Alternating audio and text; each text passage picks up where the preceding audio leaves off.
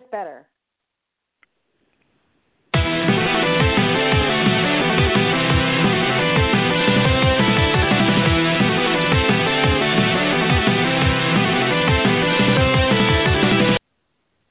It's Monday night. We're back with a brand new episode of Graphic Policy Radio, the show that dares to mix comics and politics. Tonight we've got a it's a very hot topic in the comic world. We're going to be talking about HydraCap and Secret Empire, Marvel's Comics' latest event, and it feels rather appropriate since today is Yom HaShoah, Holocaust Remembrance Day, and it feels really kind of messed up that we have to remind people in even this day and age that Nazis are bad and shouldn't be glamorized and, used as props like they are in entertainment at times.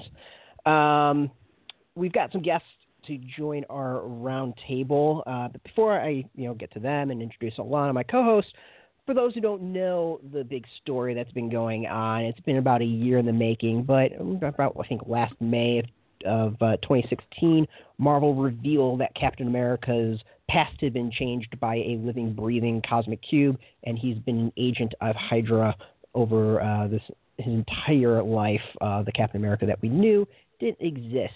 While people said this was going to be like maybe he would be taken over in his mind or this was an alternate reality, Marvel assured us that's not the case. Well, it's arguably that is the case. And that's all kind of led to this latest storyline, Secret Empire, the Zero issue, which is the first issue, don't ask, came out this past Wednesday, with the first issue will be out in a little bit, but it basically will bring the entire Marvel Universe fighting Captain America, who is now kind of the head serpent in charge of Hydra and has been putting the puzzle pieces in place to take over the Marvel Universe. Obviously, this has made some folks rather upset, taking the most patriotic and stalwart and, just a character that we need in today's day and age and corrupting him like so, especially in a rather dubious and, we're going to talk about that. So, sorry for this long intro. Hopefully now people are caught up and know what we're going to be discussing. But before I introduce our guest, let me introduce my co-host, Elana. How you doing? Hi. I've been really eager to talk about HydraCap with the people who are on the show today in particular. I hope everybody follows them on Twitter because Steven Attewell and J have both been folks whose comments on Twitter, as well as, broader commentatorship on this subject has been really influential for my thinking around the issue as well. So without further delay. Yeah, so I'm going to quickly do the bios of our two guests, and then we can dive into the discussion because I've already taken up way too much time. Steven Attewell wrote basically the article that everyone quotes about Captain America being a New Deal Democrat. He really knows his stuff when it comes to Steve Rogers and the history of Project Rebirth and Captain America and really the Marvel Universe, hence why he writes People's History of the Marvel Universe that you can find at Graphic Policy.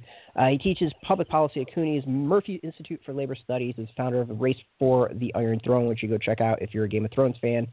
Jam is a writer and critic who often writes about comics, particularly from a race and gender perspective. She's an editor at Comics Bulletin. She's contributed to Vice, Guardian, AVClub, a person who, when they speak up, I am listening. I always respect her opinion, so it's awesome to have them both here to discuss what should be a very interesting episode. So welcome to the show, both of you. Thanks for having us. Thanks for having me. All right. I wanted to sort of, I want to kick it off. I wanted to sort of get things started by just sort of responding to it on, the broad level of, I think we're all in agreement. I know we're all in agreement on this show that making Captain America Hydra is making Captain America a Nazi and is not a good idea, particularly right now. But I was sort of interested in hearing where you guys had your sort of top line reaction that you give when folks ask you, like, what is your response to this story as a concept?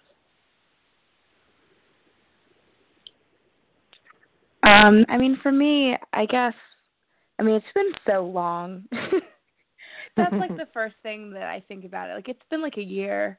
I think like a year ago was the first time that comics Twitter really showed its ass about this entire conversation, and it just hasn't really got any better in that period. And it's really been, I guess, been exemplary of a lot of, if not all of the problems in, comics in terms of representation, in terms of respect for criticism, respect for marginalized criticism, and also an ability to parse context and symbolism. Mm-hmm. I think it's actually a tight little microcosm of almost everything that's wrong in comics. Almost everything. So, I mean, my top thing that I kind of discussed really is that, that there are plenty of people who, better than me, can probably explain the significance of Captain America to Jewish fans in particular and to Jewish people. And that instead of listening to me talk about it or even listening to Nick Spencer talk about it, that they should be listened to, which is the crux of the entire thing. Mm-hmm. And now, for the other people on the podcast who are all Jewish, I just realized this right I was about to say, I think that's, you've got three people to talk to about that. There you go. Yeah. But actually, I mean, your perspective has been completely essential for me, and I'll go into a little bit more about that in a moment too. But sorry, Stephen, go ahead. What was your top line response to it as well? I mean, my top line response is just that I felt that the story from the beginning portrayed a fundamental lack of understanding about like what is Captain America as a character? Why do people, respond to him, embrace him? And, the sort of total unwillingness of both Marvel editorial and Nick Spencer personally. Because, my God, you want to talk about Twitter. This guy has been on a nonstop rampage. To engaging with any of these arguments in a serious or honest fashion. And, that this comes up in a whole bunch of areas. It comes up in, this big question of, is Hydra Nazi? Yes. All kinds of arguments. Jam, I really agree with that you said about, like, bad engagement with criticism and sort of bad reading comprehension in general. Like, an assumption that, like, retcons are unquestionable, that you have either if you don't like this, then you don't like consequences in stories, but at the same time it's going to be retconned immediately, and don't you understand comics? And just been like a cavalcade of bad arguments for about, I don't know, a year and a half now? Yeah, a year at least. It was the last week of May when all of it started, because that's the first time I actually genuinely wanted to quit comics. So I remember it very well. I literally almost quit comics. I mean, yeah, I think I'm also like a bit bored now, because it's not even like interesting things to discuss, because I mean, how much time do you have to waste when you have to take your argument all the way back to, is Hydra a Nazi organization? How boring. Like, I've literally seen a cover in which the Hydra, like, participants or, like, the members of Hydra are doing the Sig Heil. So, like, why are we wasting our time? That's a waste of time. It's a waste of time for me to engage Nick Spencer or anybody else in facts. Like, it's a waste. And it's, frankly, like, it's also an affront in a certain regard, because it's not only that you're stupid, it's that you also think I'm stupid. Like, which I guess, I mean, figure it out, but, like, it's unbelievable. And it makes it so difficult to, like, either do your job or, like, whatever your job is as a critic, and to also, like, do this, because you have to waste your time going so far back that you can't even get to any nuance, because they're so goddamn basic. Like, I mean, just for context, I mean, like, see, Nick's, like, 1 minute Marvel is saying that Hydra aren't Nazis, and the next minute they're being clearly depicted as such. The 1 minute Nick Spencer is saying that the comics don't reflect anything happening in contemporary politics, and the next thing he's saying is that people who are critical of this current series don't want comics to engage with immediate political questions and issues. And it's just completely disingenuous. I mean, I do just want to say, for folks who might be new to the conversation, like, the reason that so many, like, there's a number of reasons that a lot of people found it offensive, but because specifically in this moment, like, so many people from who are not like Christian, white, heterosexual men feel that the message we're being given by the government is that we're not American.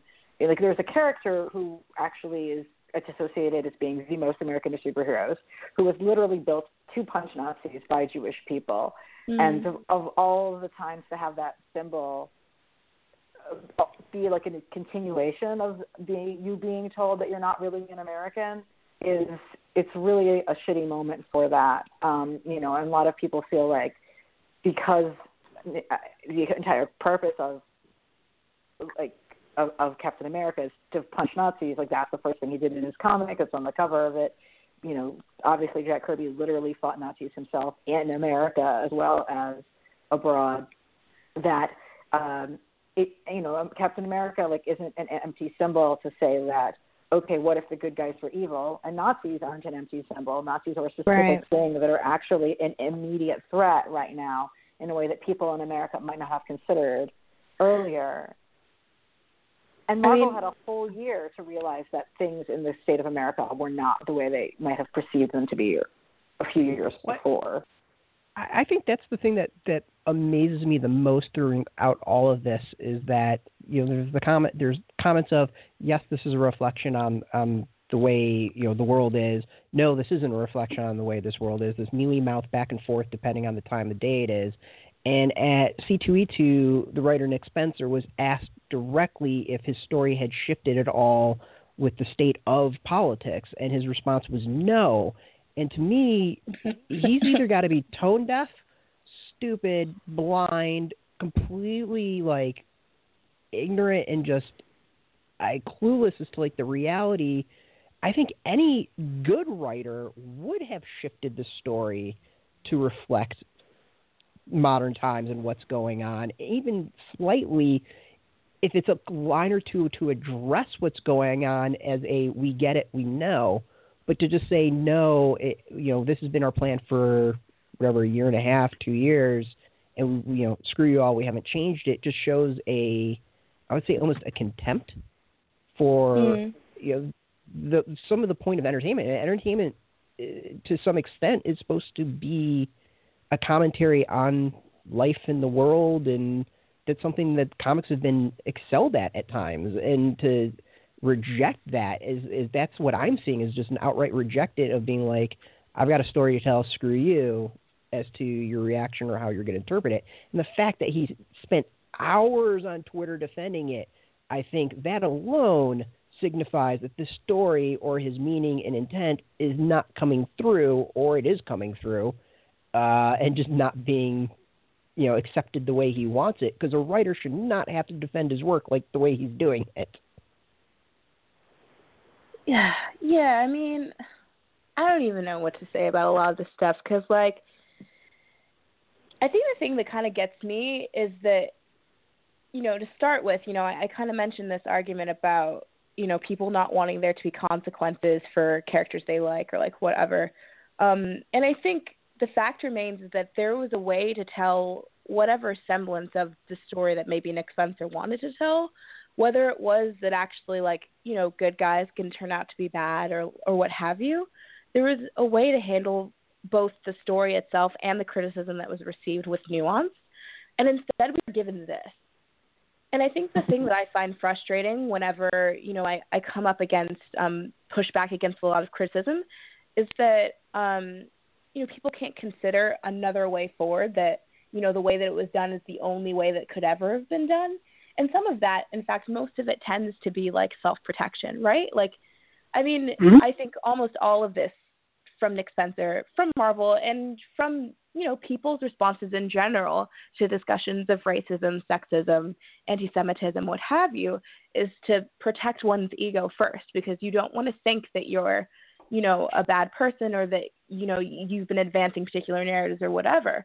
But the fact remains that there were a number of different ways to approach even the most charitable interpretation of what Nick Spencer's trying to do.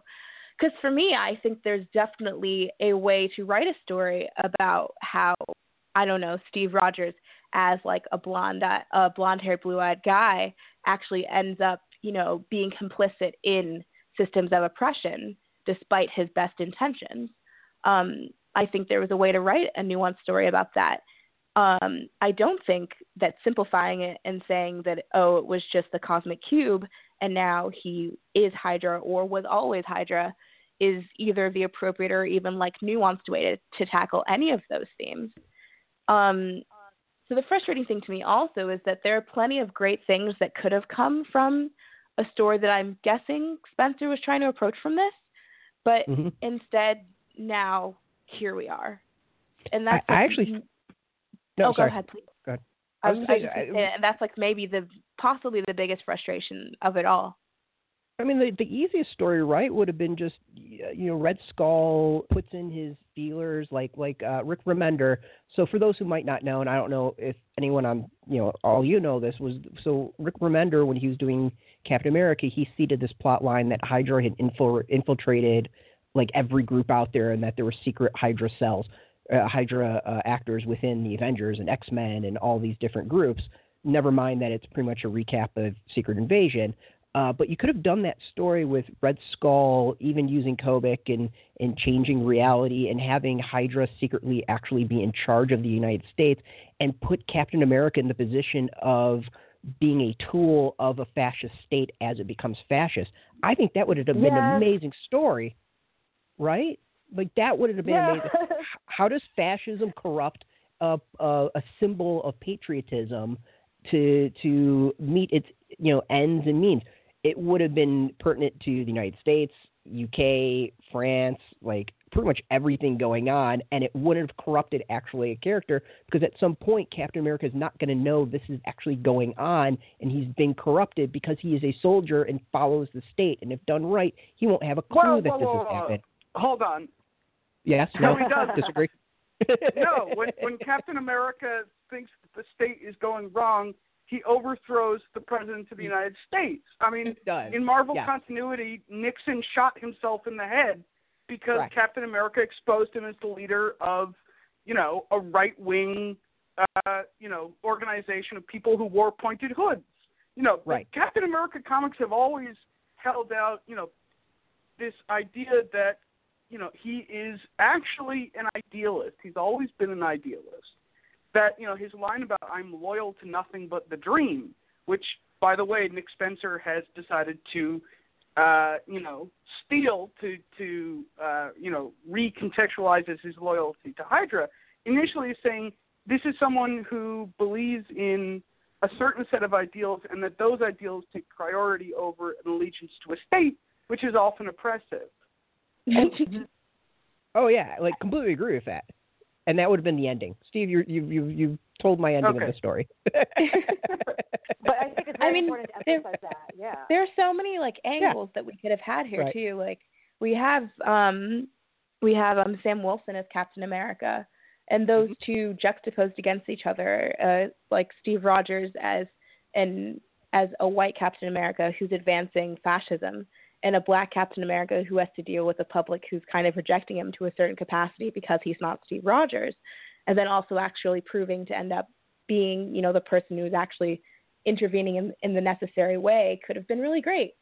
There's lots of different ways that this could have gone and lots of different ways to carefully handle it, but I mean, it's really a shame, I guess, and frustrating and angering. Yeah, I was wondering whether maybe that, because I'm always trying to figure out, how did this happen? How was the thinking working?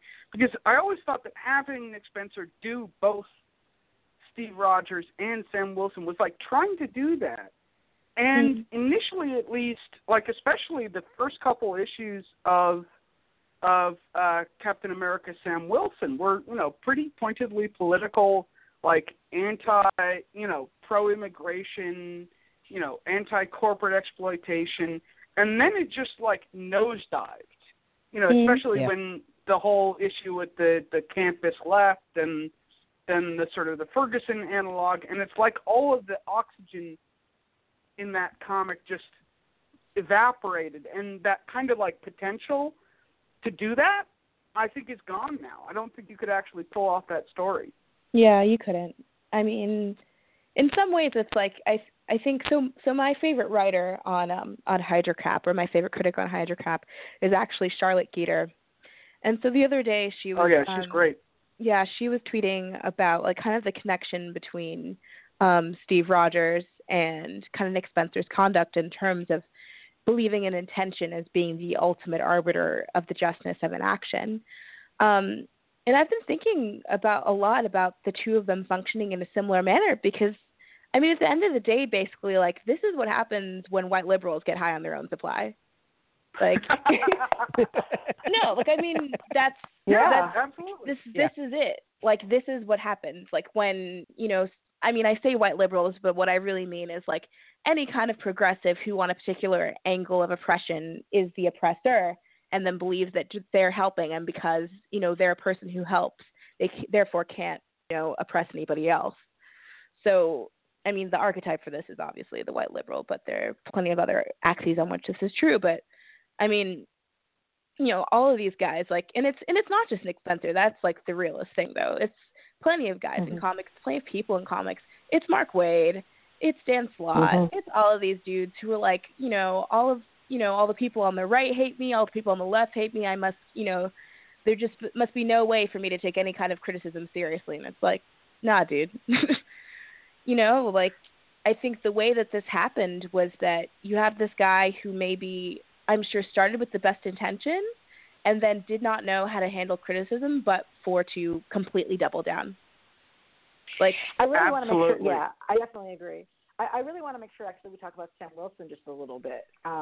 You know, I know that a lot of us were really excited that there's going to be a Sam Wilson Captain America book, and when I heard that he was fighting against anti-immigrant border patrol folks, which are real in the real world and are now super empowered because of Trump, I thought that was really cool. And then right away we saw, we had, as soon as there was any criticism towards Nick Spencer, he decided that protecting his ego was more important than engaging in an honest political conversation. And I really want to talk just a little bit about the social justice warrior archetype characters in the Sam Wilson Captain America book. And I think, like, you guys both have had such sharp analysis on it. But basically, for folks who didn't read it, and really you all don't need to, that's what we're here to do for you. We torture ourselves. Exactly. Three college students who were, like, basically used what would be loosely termed as Tumblr social justice jargon to fight Cap, and it was very much clearly, like, written by someone who didn't actually know the terminology they were referencing, but essentially was setting up a straw man enemy to stand in for Nick Spencer's critics, who are predominantly people of color, Jewish people, and women, and LGBTQ people who criticized his work. So rather than engaging with folks in an honest way, he, like, literally decided to make satirical stand-ins of his critics and then deny that that's what they were. Before you answer, so there's a part of that I reread that arc and the issues around it with the trade recently. Can you also maybe talk about the Flag Smasher aspect? I don't know if you've read that issue, because I thought the Flag Smasher issue leads up to the social justice warrior issue. Like, it's like 2 or 3 issues later. I mean, I haven't read it, but the one thing that I was going to say is that I actually don't really care for the particular line of argument that says that Nick Spencer is responding to his critics in that issue. I don't really care for it, not because I think it's true or not true or what have you. Mostly it's just because, like, I can't prove it either way, so I don't like to talk about it much. But instead, what I do like to talk about is kind of an ability to understand contextual arguments and what a text is arguing for and what a text is not arguing for. And I think it's part of both the social justice warrior criticism, but also part of a criticism as a whole of, like, the handling of Captain America. For the social justice warrior thing, I think I don't know, Spencer said like a ton of stuff about why he did what he did, and I think his basic justification was like, oh, they're bad because they used violence, and so everything else is kind of excusable. But he's not really paying attention to the way that society tends to dismiss the nature of marginalized criticism and the nature of, you know, certain aspects of social justice. So for him to contribute that mocking in that way, despite the fact that he was trying to make a separate point, the text needed to criticize that in a way that it didn't.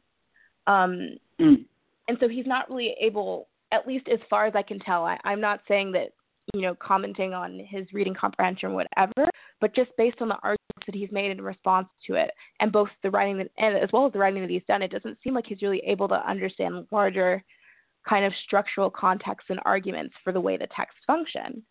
And when that comes to Captain America, I think part of it is that, you know, you have him and you have like Joe Hill talking about how, like, you know, people just don't want bad things to happen to characters. They don't want characters to be bad. But the thing is that, you know, there's not really been, at least from my minimal readings of the comic, which is very minimal because I haven't really read them, but I've yet to really see anything that has criticized Cap's behavior or Cap's choices or anything like that. Part of that is a function of the way in which he became Hydra, which is the cosmic cube, which means that no decisions were made. It's just facts are new facts. So that's a bit harder to kind of criticize the character when the character hasn't chosen anything. The writer has chosen something. Happened to him. So it both makes, you know, him kind of in a weird way not culpable for his actions, but then also Nick Spencer doesn't want to be culpable for his own actions. I mean, I've had a conversation with him where he's like, you know, I'm just a freelancer. So, like, you know, I think there's no real estimation here of power structures or, you know, larger actions and context and anything else. And I think that's really among the roots of what the issues are. One of the points, I feel like you were the one who raised it, Jam, and I apologize if I'm not, was that you really heard Sam Wilson verbalizing a lot of hand-wringing, both sides do it, you know, false equivalency language, acting as though critics of oppression and perpetuators of oppression are both at the same level. And that was essentially a form of sock puppetry. I mean, when any white person is writing a character of color, like there's huge questions around, like, how are you representing people whose experiences you don't have access to? But especially when you're giving them political arguments, like, that are quite possibly ones that this character would never actually hold. I thought that was particularly astute. Thank you. Because, you know, it's like, I'm not, you know, it was specifically, so, you know, like, were you the person who said that Nick Spencer was basically acting as though Sam Wilson was his black friend who could offer his approval on his opinions and say, my black friend. I actually said something way meaner than that, but please proceed, because I was just, our listeners need to hear this. I mean, the only thing I said was at least Bendis' children are real. That is very true. True. You know, but basically, he's created a black superhero to carry his own political beliefs. And then when we react to Sam Wilson's very, like, weak white moderate, which he sounds like a weak white moderate because he's written by one, beliefs, to have it be saying, well, he's a black superhero and that's what he thinks. He's like, but he's written by a white man. He's a character. He doesn't actually have his own political program. And, you know, Falcon has a long history of pushing Steve Rogers to a racial justice perspective. Like, there have been, from Jack Kirby's own work, you've had Falcon basically call Steve Rogers out on Steve Rogers, like, the sort of white privilege and racism that we all hold even when we don't want to if we're white. Like, Jack Kirby had Falcon doing that, like, back in the Silver Age. Which, you know, shows you that you can have, like, a white, patriotic, left-wing superhero still fuck up on racial issues, and then when the black superhero tells him he's fucked up, like, the white superhero is like, oh, okay, I'm listening to you because I don't know everything. This is the thing that Jack Kirby did in the Silver Age. But now you would say we have a sock puppetry happening. I thought that, sorry. I mean, this is something that's kind of unique to comics in a certain capacity in that, not that unique in the way that you have, like, black actors who will be speaking the lines maybe written by white people in terms of, like, television or film. But at least, black people are getting paid on production in a certain capacity, and there at least is some semblance of representation in on that angle. But comics is kind of a thing where you can completely kind of diversify your line in terms of your comics line in terms of, increasing representation of disabled people or queer people or people of color or women, and you could still have your staff be completely unchanged. Part of that is, comics has been very eager to put these people, like put characters on the front of things, but not actually give marginalized people any access to these stories. So again, I mean, this whole thing is a nice little tidy microcosm of the vast majority of things that are wrong with superhero comics and, comics at large. I mean, there are plenty of people in indie comics who are like, oh, it's just art and art can do whatever it wants. And art can do whatever it wants, but that doesn't mean that the creation of art cannot be conducted responsibly or should not be criticized because it was conducted irresponsibly, which is yet another set of frustrating lines of criticism. One question that we got from a listener that I really want to hit on and I have some theories about is what do you guys think about the potential perceivable link between Nick Spencer's comic and Perlmutter's actual politics? So Ike Perlmutter is the president of Disney. He gave $1 million to, Brett always has these numbers in his head, to Trump and is generally a vile person. And Bob Iger, actually, who's the CEO, is also on Trump's Economic Council, while simultaneously claiming that he supports progressive, tolerant values. He's on Trump's Economic Advisory Council. Do folks have thoughts about how any of that maps out? I think there'd be no connection because Perlmutter's a pencil pusher and a number cruncher and has no editorial say. And Marvel's editorial generally is fairly progressive, so that's, I think, what's the more interesting is that no one that Spencer has dealt with has stepped in. I think that's the bigger question as to why the hell no one has stepped in going, this is pretty fucked up. Yeah, so I kind of wonder because... Sorry. No, please go ahead. I've talked too much. I kind of wonder because, we've had comments from folks in Marvel editorial basically, like Tom Brevoort and others basically saying, like, we like to piss off our fans because we think it improves sales. And, both in the Sam Wilson comic and, since I spent the whole weekend reading Captain America, Steve Rogers, there's like a lot of moments where it feels like they're poking fans with a stick, where it's like, let me take something that you care about, I know you care about because you subscribe to this comic, and just jab you. So, okay, let's make Cap a member of Hydra. That's one thing. Then a few issues later, let's have Cap be sent to execute Dr. Erskine, a Jewish-coded scientist, so that the super serum gets changed from Jewish exile science to Nazi science, because now it's Arnim Zola who made Captain America. Let's have Captain America strap Bucky to a replica of the rocket that, like, initially killed, that it was supposed to kill him. Or, can I spoil the whole free comic book thing? Yeah. Yes. Yeah. Let's all spoil it because it is rotten. Okay. It is rotten. We'll tell you what happens. Let's have Cap hold. Let's have HydraCap holding Mjolnir and being seen as worthy, right on the page. And part of me really does feel like this is, to an extent, Nick Spencer getting back at some of the people who, criticized him by saying, like, I'm going to prove to you that, either I haven't ruined Steve Rogers, because, look, he's worthy. Thor's hammer says so, as if that, like Sam Wilson, this thing that supposedly, imbues moral virtue wasn't fictional, and you can't make it do whatever you want it to. I actually think there's the irony of having him be able to pick up Mjolnir, because so many Nazis love Viking and Thor mythology. Yeah. It's just, I don't know if that's also. So my theory on it all is that it's the WWE philosophy of business, and that if we can get our fans worked up enough and pissed off enough and talking enough, they're still going to come back, because we've whipped them up in that way, and they deep down love it, which I don't think is actually true, at least in this entertainment.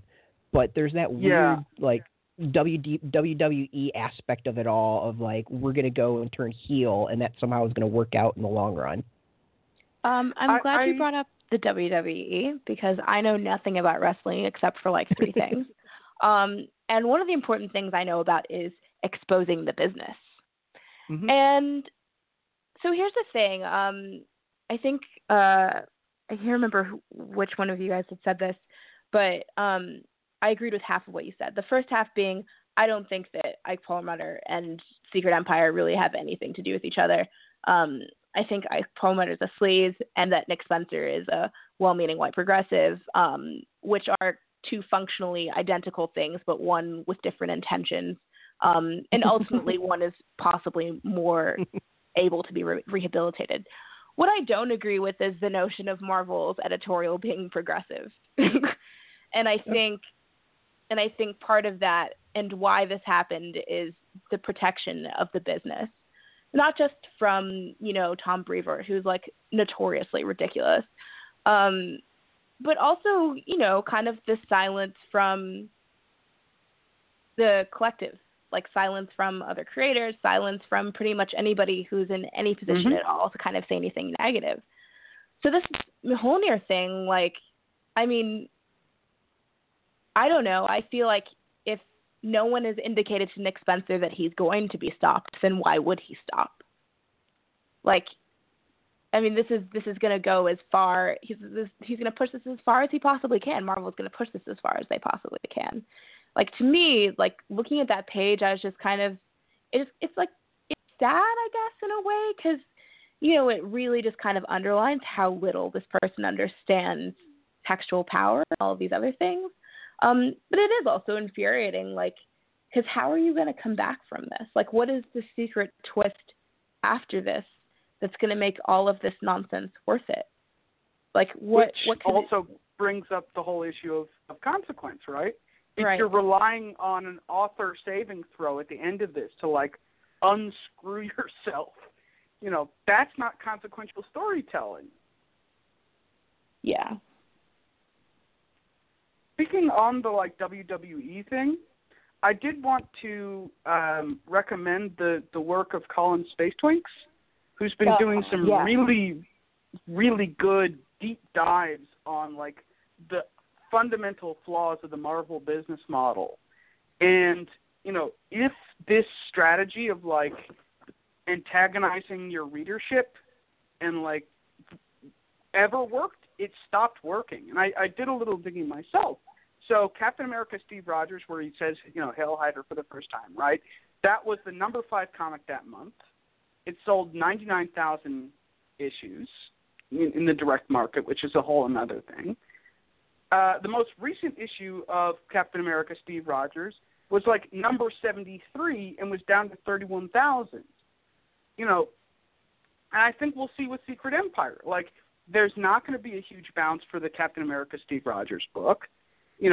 There'll be a short uptick for the event, for whatever fans decide to follow this, although I think there's a lot of fatigue with Marvel events in general.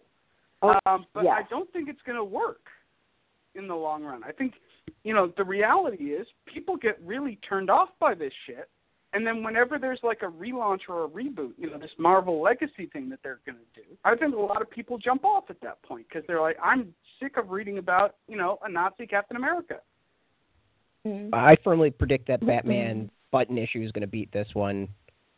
this month, and I wouldn't be surprised if the Flash Button issue beats Secret Empire #0 as well. I just want to say, though, I feel bad. Like, whoever was saying that the Batman Watchmen button thing is just as offensive as HydraCap, I'm like, no, it's offensive. Nope. Ooh, God, it's no. not as offensive as HydraCap. Like, insulting an artist's creation is not as bad as creating work that is glamorizing actual evil and is hurting people in the real world. Like, it's just not. I will also say I'm not going to buy the button, but it's not on the same scale. I want to ask Steve a question though, because I think out of everything, he's going to know the history like way better than a lot of people out there. So with the history of Hydra, like the thing that I've kind of noticed is that there's this weird attempt to rehabilitate them in a way. Like they clearly were Nazis analogous when they first came out. Red Skull refers to him as his way to bring about the Fourth Reich. And then there was this weird switch where they became this like Cthulhu worshipping organization. And I can't remember when that actually began. If that was the Shield series, Secret. Yeah, was it Secret Warriors? 2010 Secret Warriors. Yeah. Okay. So this kind of brings up this whole issue of Nazism and Hydra and retcons that I want to talk about, which is Marvel, for whatever reason, and I don't understand it, and, you know, I think I just constitutionally can't, have been trying to denazify Hydra since 2010. Like, you know, for as much shit deservedly given Nick Spencer, he wasn't the first, and I doubt he'll be the last. Nope. Mm-hmm. But, you know, and I've seen this argument a lot out in the media or on social media. But the problem is, one, contrary to this kind of argument from authorial authority, right, fandom doesn't have to accept retcons. And quite often, retcons will fail to stick because fandom just says, no, we're not going to put up with this, right? Ben Reilly is not the real Peter Parker, and that's such a less significant thing than, you know, is Hydra Nazi or not? So, yeah, Hydra has been Nazi from the 60s up until 2010. You know, they've tried to do this, like, weird secret society. They're actually Egyptian responses to an alien invasion back in the Third Dynasty. Who cares? Like, people have read decades more issues where they've been actual factual Nazis. And as a lot of people on Twitter have pointed out, you know, you look at the people who are supposedly in this, like, non-Nazi, you know, new Hydra that Steven Rogers has created. You know, Dr. Faustus, right? He's a Nazi. He's, like, created Nazi neo-Nazi organizations in the United States that, like, in the 1970s wore white hoods and, like, had swastikas on their shield. You know, Arnim Zola is a Nazi. He cloned Hitler. Guys haven't been retconned. Like, he hasn't bothered with any of that. They're just there in the new Hydra. And, you know, every time he tries to say, well, you know, this is a fascist organization, but they're not racist, you get, like, these bits and pieces which from his own work which say the opposite. So, Civil War to the Oath, right, where Cap gives this speech where he's basically endorsing the hatred of mutants and Inhumans and saying, like, you know, these people are evil and, you know, how dare you call us bigots for being afraid of them. We've learned from solicits that, like, Hydra is going to be rounding up Inhumans and putting them in camps. Like, that's Nazi. That's not your fake, non-racist organization. That's Nazi behavior. I think it's also kind of the idea that you can be fascist and not also be racist. It's very interesting to me, I guess, mostly because I would love for somebody to explain that to me. Like, for somebody to mention the notion of fascism, whether it's the way that it manifests itself historically, or even in this story, how fascism is a separate entity from racism and has nothing to do with actual racism or nothing to do with actual anti-Semitism or nothing to do with any form of discrimination at all. You know, this kind of authoritarian nationalism inevitably comes with either some kind of xenophobia or some kind of sense of who's an outsider and who's an insider. And those lines are inevitably drawn in some discriminatory fashion. So to me, I'm trying to figure out how, even if I allowed the premise that Hydra is no longer a Nazi organization, but is a fascist organization, then we're still left with the problem of Steve Rogers being a party to everything that comes with fascism, even if it's not the brand of fascism that's specific to Nazism. Well, I think the interesting on that Absolutely. is the oath, I think, is the key issue that basically blows away any argument that Marvel's made or Spencer's made for that one key panel, is that now everyone, people now are being like, oh my God, Inhumans are going to be in camps. That issue shows Inhumans or mutants in camps. Like, there's a panel with them behind barbed wire dressed in, the only way I can describe it is like very similar get-ups to people in the Holocaust. And then the panel right next to it is a kid of darker skin. I mean, like, it could be the coloring or the inking or whatever, but I'm going to say a person of color being chased by clearly white kids, many of them with white or blonde hair with Hydra shirts on. Like, it's not just they can't take the argument that the racism and the anti-Semitism and whatever else that, they're trying to walk away from Hydra exists. That's right there in those two fucking panels, not to mention Red Skull in that Captain America Steve Rogers, I think it's early on, when he goes and starts whipping up people. Yeah, it's like number 2. Number 2, right. He's using language and outright saying, like, we are taking on the immigrants and this and this and this, reflecting the real world, language that was being used by Trump at the time and the far right of Europeans.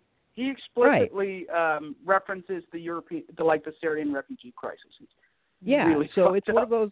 Yeah, so it's like one of those things that, as much as they want to attempt to distance, and they attempt to distance this with this, hey, it's a split organization. But even if it's a split organization, which is, I think, Spencer's argument, is that, Cap's part of the real Hydra, not Red Skull's Nazi Hydra. Cap's vision has concentration camps and a person of color being chased down by blonde-haired haired blue-eyed white kids. Like, it's still fucking problematic. Whoops. Like, yeah. No, come on. Oopsies. That's inconvenient. I really wanted to talk about that Marvel has a new promotion. They're asking comic stores to deck themselves out like Hydra, like Hydra secret bases. Why would you be the Resistance? The promotion involves T-shirts for store employees. I'm assuming different displays and stuff. I went ahead and I contacted my comic store and I asked, are you guys participating in this? And they said, no. And I said, thank you. And my one of my friends who works there was like, she's like, yeah, like everybody who works here is like a woman or a person of color and queer. Like, even if like management said we were doing it, we wouldn't. And the idea that you would show up in a place that, comic stores are known for not being welcoming in lots of circumstances. Mine is, and I highly endorse it. But to think that somebody would be going into their normally positive comic book store and find themselves surrounded by crypto-fascist imagery. And the thing is, like, let's say you're like really a hardcore DC reader and you like don't really know who Hydra is. You're still sort of looking at like, oh, this is fascist imagery, and I'm walking into a space that's sort of using it. And the thing that the Hydra logo is a beautifully designed logo. It is some beautiful fucking marketing and branding, just like the Hugo Boss Nazi uniforms were. Yeah. And there's something very visually compelling about the Hydra logo. And so this combination of this Hydra logo that's like great design and having it all over the store is both problematic if you know the context of it being Nazi and if you don't know the context of it being Nazi. Yeah. Because it's seductive. I think a couple of people have brought up the point of stormtroopers from Star Wars versus Hydra within the Marvel and the Secret Empire context. And I think the question has been asked, do you have a problem with, people dressing up as stormtroopers at cons? Is it the same thing? Why is Hydra any different, et cetera, et cetera?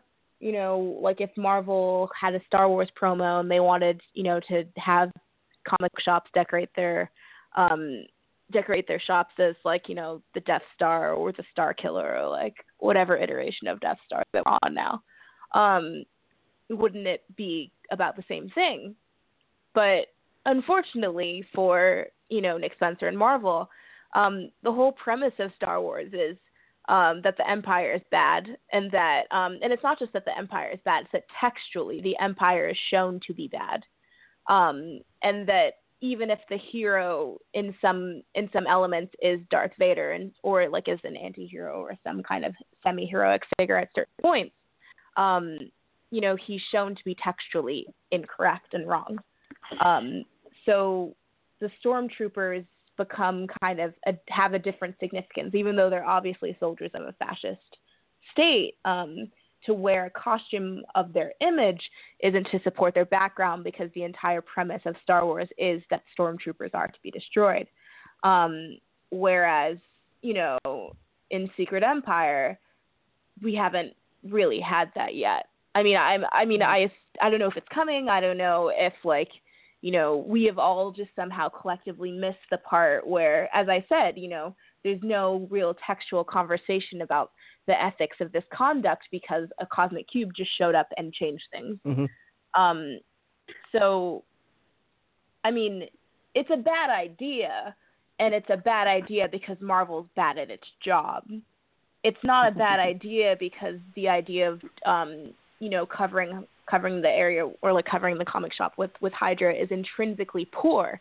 It's poor contextually for political reasons and poor contextually because the comic stuff. Like, if they written a better comic, then maybe it'd be different, but... I think that the real-world context is also hugely important here, which is, like, you don't see, you know, fascists on Twitter using, you know, stormtrooper icons. We see them using Hydra icons. You know, I'm damn sure that there's going to be, you know, pictures, you know, Hail Hydra was like a whole fucking Twitter meme. I'm really sure we're going to see photos of, you know, fascist Cap holding Mjolnir, you know, on Twitter or, you know, circulating throughout social media, used to recruit fascists right now. Like, there's a political salient that I think can't be ignored. So I feel very differently about it than I would about, say, if they were doing an event with AIM, right, and they had everyone dress up in those ridiculous-looking yellow beekeeper outfits. God, I love those. Yeah, like, those are somehow inherently doofy and, like, not threatening, whereas, you know, I'm sorry, you know, no matter how much they want to say it's not the case, there are real-world cultural, political implications of Hydra and Hydra imagery. Mm-hmm. And, like, kind of the aestheticizing of that imagery, too. Yeah. Like, part of what Elana was saying about the Hugo Boss element and how kind of cool it is. To answer the question earlier, Jam, you asked about an example of a fascist thing that maybe isn't racism. I don't get that vibe from Star Wars. Like the Empire or even the First Order, I never quite... I don't think it could be. In the movies, yes, I love you, but you're wrong. No, the movies have specifically had it be without the storm that everybody in a position of power in the Empire is white, and in fact, in the recent movies, they've been very clear that they're always human, right?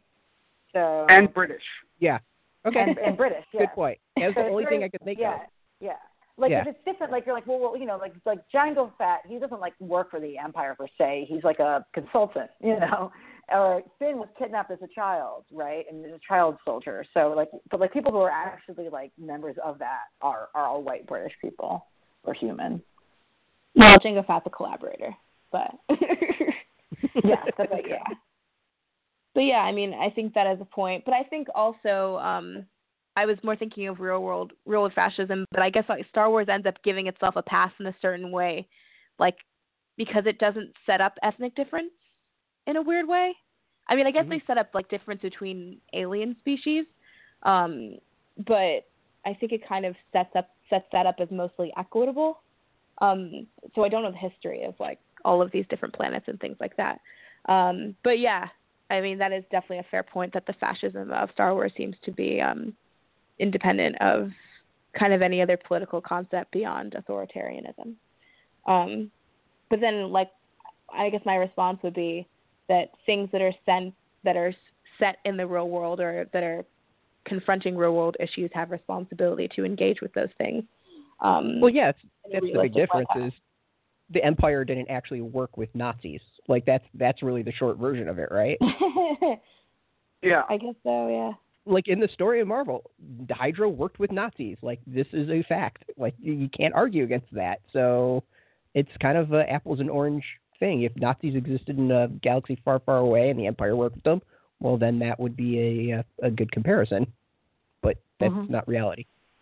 Mm. Yeah. I'm curious. Sorry, go ahead. I was going to say, we're going with the marketing and the brilliance of having people dress as Hydra. Why wouldn't you have people dress as the Resistance? Like, isn't that the better thing to get people interested in? And I will say, I do want the Cosmic Cube when they send it out. I want the Cosmic Cube when it does come out. That's about it. Yeah, that would be interesting. I mean, the thing is, they've been doing nothing to show real organized resistance. I mean, and this has consistently been the case because they've depoliticized they really depoliticized a lot of things that could otherwise be sites of resistance in their stories. I would say that's the thing that kind of amazed me out. Let's see if you agree with it. And Jam, you've kind of brought this up, I think, a few times, in that, you know, the story is that Steve was just changed, and that's that. And during the whole Steve Rogers Captain America story, I've been waiting for them to maybe give some insight as to why he's changed and like how he's actually been indoctrinated and like what's this philosophy that he's being brought into, and it's not there. Like, it's never there. And then you had the Oath, which was very political in that it kind of sets out Steve's philosophy. I think the comic itself is like muddled in all of the logic that's in there, and then you get the Secret Empire #0, and it's almost like devoid of any politics whatsoever, and it, like, we're just going to completely ignore any of like this explaining of this philosophy of Steve. Like, there's this it feels like the whole buildup is at some point Steve is going to explain his philosophy, and we never get there. Yeah, it's all this kind of like weird, vague rhetoric about like the wheel and I'm the man at the wheel and I something. You know, I was talking about this on Twitter earlier today or yesterday. I was, you know, because I'm in the mood, right? How is this comic different from all other mind control comics? And I hit on three things. One, the protagonist hasn't been given the agency to fight back. Like, we've had lots and lots of comics in which Captain America has been brainwashed, he's been cosmic cubed, he's been body swapped, you know, he's had Dr. Faustus try to drive him insane, he's had his body taken over, you know, so on and so forth. But at every opportunity in those comics, there's been this opportunity for Steve Rogers to fight back, to like show some agency, right? To be, as you said, right, in resistance. Number two, in the past, writers were very clear that like what's going on is brainwashing. It's evil. It's not genuine. Whereas with Nick Spencer, we've had this like trying to have it both ways PR bullshitting about, you know, oh, this is the real Steve Rogers. He's not being brainwashed. This is what he really thinks. Although they'll backtrack on that the moment that they get questioned, and that happened to the C2E2 panel. And then the third thing is length. Right, previous brainwashing arcs were a couple issues, not 1 to 3 years. And what that meant was that, like, if you were deeply unhappy about seeing Captain America be brainwashed or evil, at least you knew that, like, in a couple issues, he's going to snap out of it and, like, punch the bad guys and all will be well. But here, it's been the status quo for a year or more, and it's going to keep being the status quo for months on end. and then we're going to have the aftermath of this, and it's like it's never ending. And you know, I kind of feel like you, Jim, like it's fatiguing. Like you just get burned out being angry about this shit because you know it's not going to change anytime soon. Yeah, I think, and then it's also like the cherry picking, right? Like the convenient, you know, wanting this to be like an incredible political story that I think I actually hate putting words in Nick Spencer's mouth, but I think I'm not off the mark here when I would imagine that he had really envisioned telling a story that was very political and very interesting, and, you know, kind of shook up a lot of people. I mean, I think that's even, I mean, actually, I don't think I'm even putting words in his mouth, because I think that was kind of the position that he and Tom Brevoort took in the initial interviews about a year ago. Yeah. But then they kind of found, okay, this is not going the way that we wanted it to go. So now the only solution here is to say that it's not political, but to kind of stay the course. And to not just stay the course, but I mean, kind of in the ways that were earlier mentioned in terms of saying Hydra's not Nazis, but then including characters like Dr. Faustus, like kind of picking and choosing things, but not wanting to deal with their full implications or not wanting to deal with the downstream consequences of the significance of these things. And I don't know, I mean, I keep thinking about this, but it is very, I guess I said I wasn't going to talk about this, but now I suppose we do have to talk about it. Is kind of like, you know, representative of, you know, the current U.S. in a way that I doubt that anybody really intended to be, but absolutely is. In terms of like selectively remembering history, selectively, you know, choosing to take on certain ideas and not others, and not really following any of the actions or thoughts to their logical conclusions, and really taking the appropriate care when engaging with things that have historical power. Because the thing is, anybody who wants to write for Marvel, who wants to write for DC, I mean, which includes myself and plenty of other people, I would love to write for DC one day, because there's absolute power and meaning in the symbolism of these like 75-year-old characters. Like, it means something to have Captain America or Batman or Superman put in certain situations and asked certain questions and being forced to respond to them, because part of what's being interrogated and part of what's, you know, being moved and shaped are all of the things that come with them historically. So for Captain America, it's not just, you know, the blonde and the blue-eyed, which is part of it, but it is also kind of the history of Jack Kirby creating this character in a certain scenario and a certain historical context, and what it means to go back on that in this particular fashion. You know, I think somebody the other day was tweeting some nonsense. I think it was Sean T. Collins was tweeting some nonsense about like Captain America formerly being a Nazi, as written by Jack Kirby. But as always, context is paramount. Because, for example, I could write a comic about a black person advancing white supremacy, and it would mean something different if a white person did the same thing for obvious reasons, up to including, like, you know, I'm putting my own personal experience of those things and understanding the things that I'm playing with, whereas a white person doing the same thing is advancing white supremacy in a completely different way. Not to say that, you know, for example, black people can't be parties to anti-black narratives or things like that, but inevitably the context is different and the context matters. And if even a Jewish writer had decided to make these choices, I think people would have responded in a different way, whether, you know, whether because it would seem that this person kind of has like a different view of the situation, or if anything, because, you know, you're just more inclined to trust somebody who, you know, has had enough personal experience with a set of issues, and as such will handle them with care. So, I mean, I don't know. Like, I think the things I'm thinking about right now are responsibility and nuance and context, which are all the things that I wish Marvel Comics would think about, or anybody would think about. You know, it's not just an issue for corporate comics, as I said. It's an issue for literally anyone who puts anything on a page symbolically, which is a heavy burden, right? Like, it's a big thing to ask for somebody, whether it's drawing or writing, to be conscious and mindful of these things. But if you're not, things can go terribly wrong. And it's a big responsibility to tell a story. And I think, there's been every, reaction from Nick Spencer and his cohort, from this is just a story to the latest tweets, which I think are about, like, starving a symbol in a glass case of emotion or something. I don't know. Oh, my God. But regardless,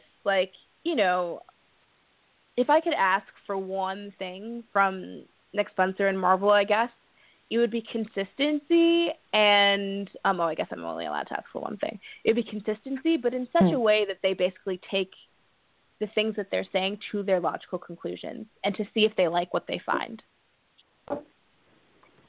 That's really powerful.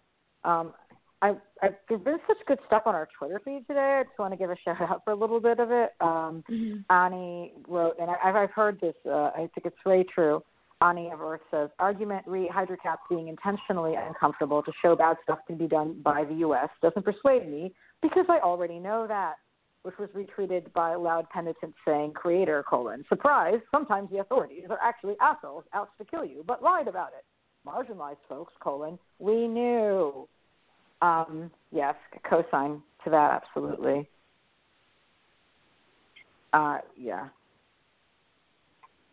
Yeah, I think I agree with that. I think it's interesting because, like, there's some times where I almost find it easier to have to write those stories about icons than I do about other things. Because, like, I guess the thing that comes to mind is, like, I don't think I'm ever going to watch 12 Years a Slave, for example.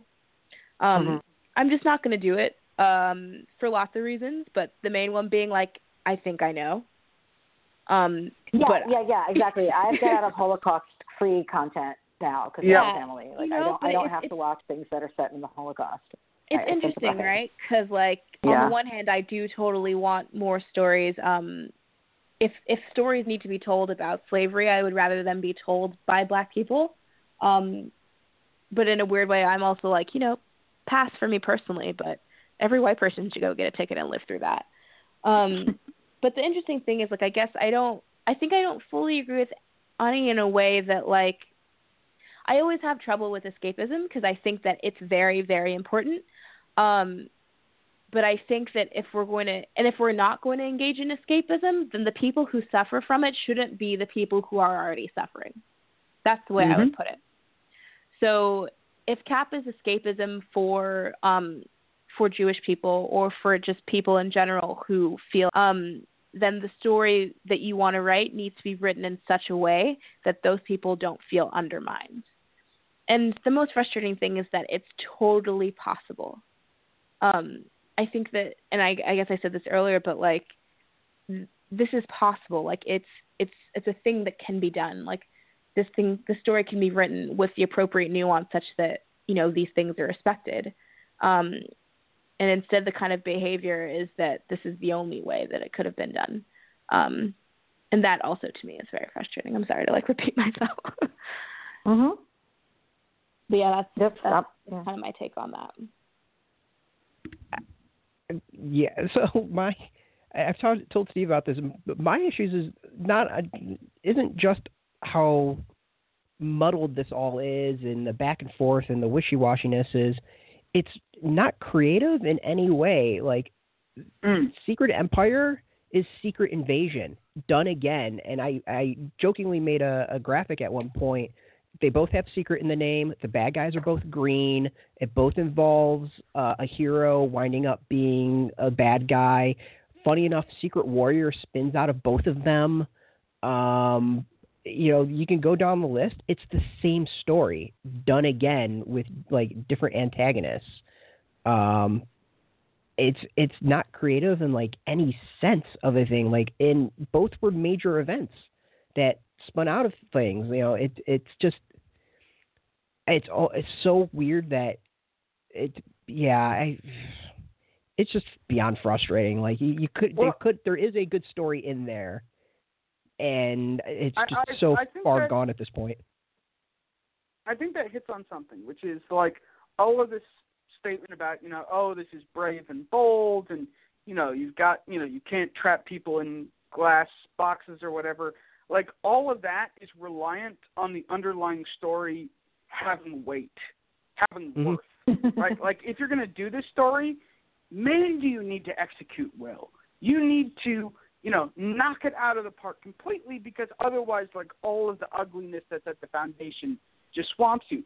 And having read all this shit, it's not great. A lot of it's pretty boring, and what's not boring is vile. And, so it makes me feel like all of this has been done to zero, like, I don't think anybody is going to look back on this comic in 10 years' time and say, like, wow, that was a really good, arc. Or, that was a really great era in Captain America comics. They're going to be like, oh, yeah, there was that time when Cap was a Nazi. We don't talk about that much. Like, that's what it is. One more day for Cap. Yeah. It's the clone conspiracy for Spider-Man, and one more day for Spider-Man for Cap. Except I do want to emphasize, because Dan Slott tried to make that comparison. That, it is that on the level of it being like every fan knows this is bad, and it will be resigned to the dustbin of history. It's real. What's the point? And those things, yeah, I mean, that's the problem. No, I mean, it's realizing, like, there's actually political content to this, which is why, like, people are angry. And I'm just so tired of, and this is a consistent problem we see, particularly from creators who are of certain generations, of which Dick Spencer is actually not of that generation, but where they can't distinguish between criticism that is, I don't like what you've done to my character, or even criticism that's like, I don't think this is successful as art because of X, Y, Z, versus this is racist or this is sexist, and let me explain it to you. And not seeing that as being a completely essential distinction to understand. Yeah. One thing I do want to make sure I hear from you guys, because we talk a lot about, like, I definitely want to be clear, like, I don't think anybody needs to sit and read this shit because it's shit. Like, I'm life is too short for bad comics, and we have this conversation here because this is an important public conversation to have. But I just want to be clear to our listeners, this is not like saying, oh, yeah, so go check it out at your store. We're not. And instead, I'd love it if each of you guys could maybe give a suggestion of a political comic, past or present, that you think is worth reading, a comic that does engage with important political subject matter and has something to say about it, unlike this story, which engages in it and just fucks up what it wants to say about it. I'm happy to start if folks want an example, but please.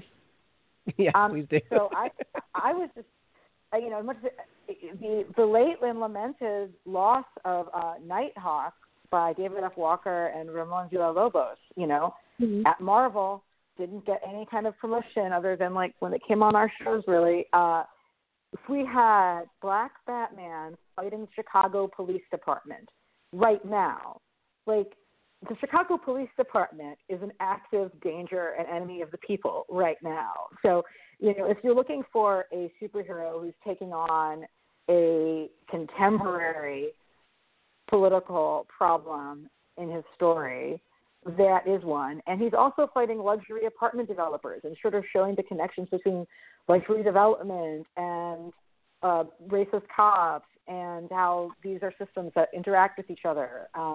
Really a comic that took on systemic racism as well as the specific engines of that in our community. And I continue to be shocked and amazed that he was able to get Marvel to run that. Because, like I would periodically post pictures of, like, here's Nighthawk punching a cop. This is in a comic put out by Disney. This is amazing. Meanwhile, we have Nick Spencer hand-wringing over whether or not it's okay to punch Nazis. We have actual, like, superhero punching the Chicago Police Department.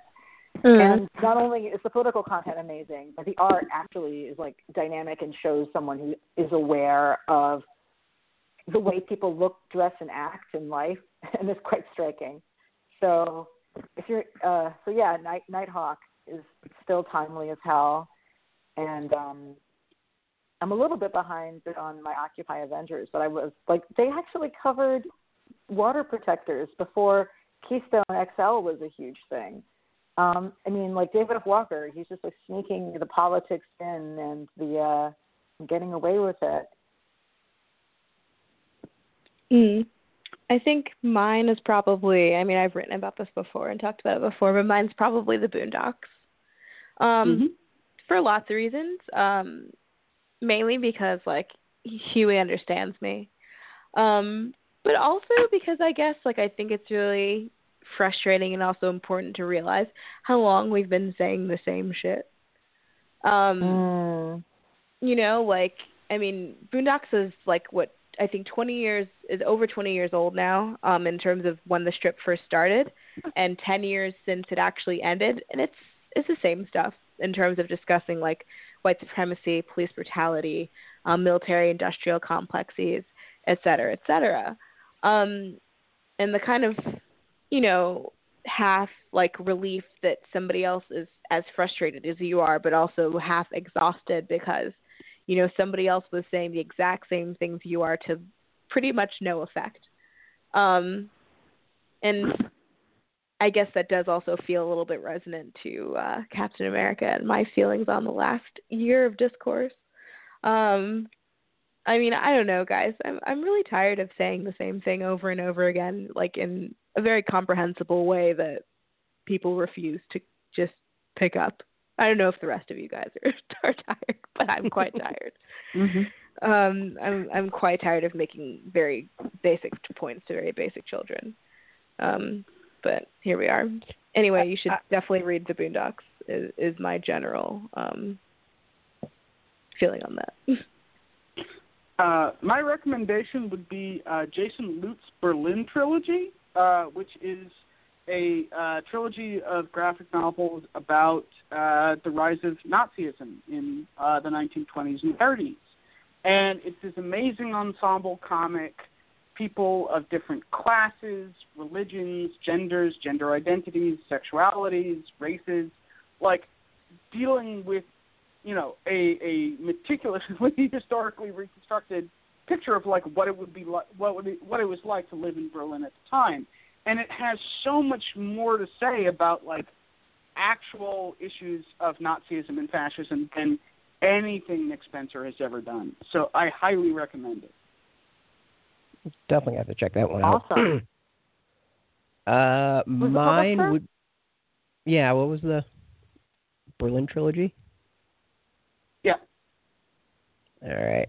I'm going to have to Google that one. So my would be, I'm going to kind of go like Steve, and my suggestion would be a bunch of graphic novels as well. I stopped watching news and instead had been watching Vice because I feel like, and other channels of international news, just because I feel like I am missing out on other perspectives and the world as a whole. And I think actually Vice for our generation does a great job of opening eyes and covering shit that's not being covered by mainstream media, ironically, even though they're owned by mainstream media. So I've been doing that with comic books as well. And there's been some really fantastic graphic novels that are coming out and have been out. The best we could do was Abrams' comic art about a Vietnamese immigrant and coming to the U.S., 6 Days in Cincinnati, which I can't think of the publisher, but that one's about the riots in Cincinnati in early 2000s. I mean, the amount of graphic journalism out there is absolutely amazing, and will, I think, open your eyes to the world and different perspectives and what's going on there. So I would say put down the monthly comics and maybe look at some of the longer form stuff being done in graphic novels, because I think that's where a lot of the more impressive look at the world is being done.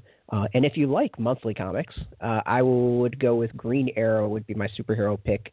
I think Ben Percy actually does a really good job of mixing in politics with superherodom, and it's just touched upon enough that like the themes are there and allows the reader to kind of explore it a little bit. So he's taken on a police abuse in his one arc and some small topics like that. While it's not heavy in the story, I think it's like just touched upon enough to be kind of aware in there. So sticking a monthly, that would be the one suggestion I've got. Well, I want to thank everybody for joining us. I know these are conversations that we've all been having online a lot, and it feels like we've had them for a while, but I realized that the podcast, we hadn't tackled this yet. And we think that I felt like our listeners really needed to hear from you guys about the subject. So I really want to thank you for your time. Sam and Steven. Absolutely. And where can our listeners find you guys online? Where can they read more of your work, Jam? Well, I'm always yelling about stuff on Twitter, so at 11after, at ELEVNAFTER. And then I write for The Garden, for AVClub. I have a column that I do sometimes on Tumblr, write for Women Write About Comics. I'm wherever. Just Google me. You'll find me. You can find me on Twitter at Steven Attewell. You can find my work at Graphic Policy, at Lawyers, Guns, and Money, and also at Race for the Iron Throne. Yes. And I'm, as always, at Elana, ELANA_Brooklyn on Twitter all the time. And Graphic Policy. Yes, you can find us at on Twitter and Facebook and YouTube and Tumblr and the website, all at Graphic Policy. The website's graphicpolicy.com. I want to say, Steve and Jam, it's been awesome having you. It's been a fantastic conversation. Thank you so much for doing it.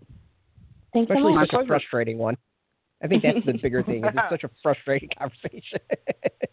Thank you for taking the bullet, basically. All right. Yeah. All right. Good night. Thanks again. Night. Night, guys. All right. That was a fantastic conversation, I think. Hopefully a lot of folks will think about things and kind of the bigger picture, and maybe some comic creators listened, and definitely fans were listening based off of Twitter. So thank you, everyone, for tuning in. And hopefully we made some sense and maybe got you to think a little bit. And towards the end, gave some solid suggestions. There was I do want to mention one person, S.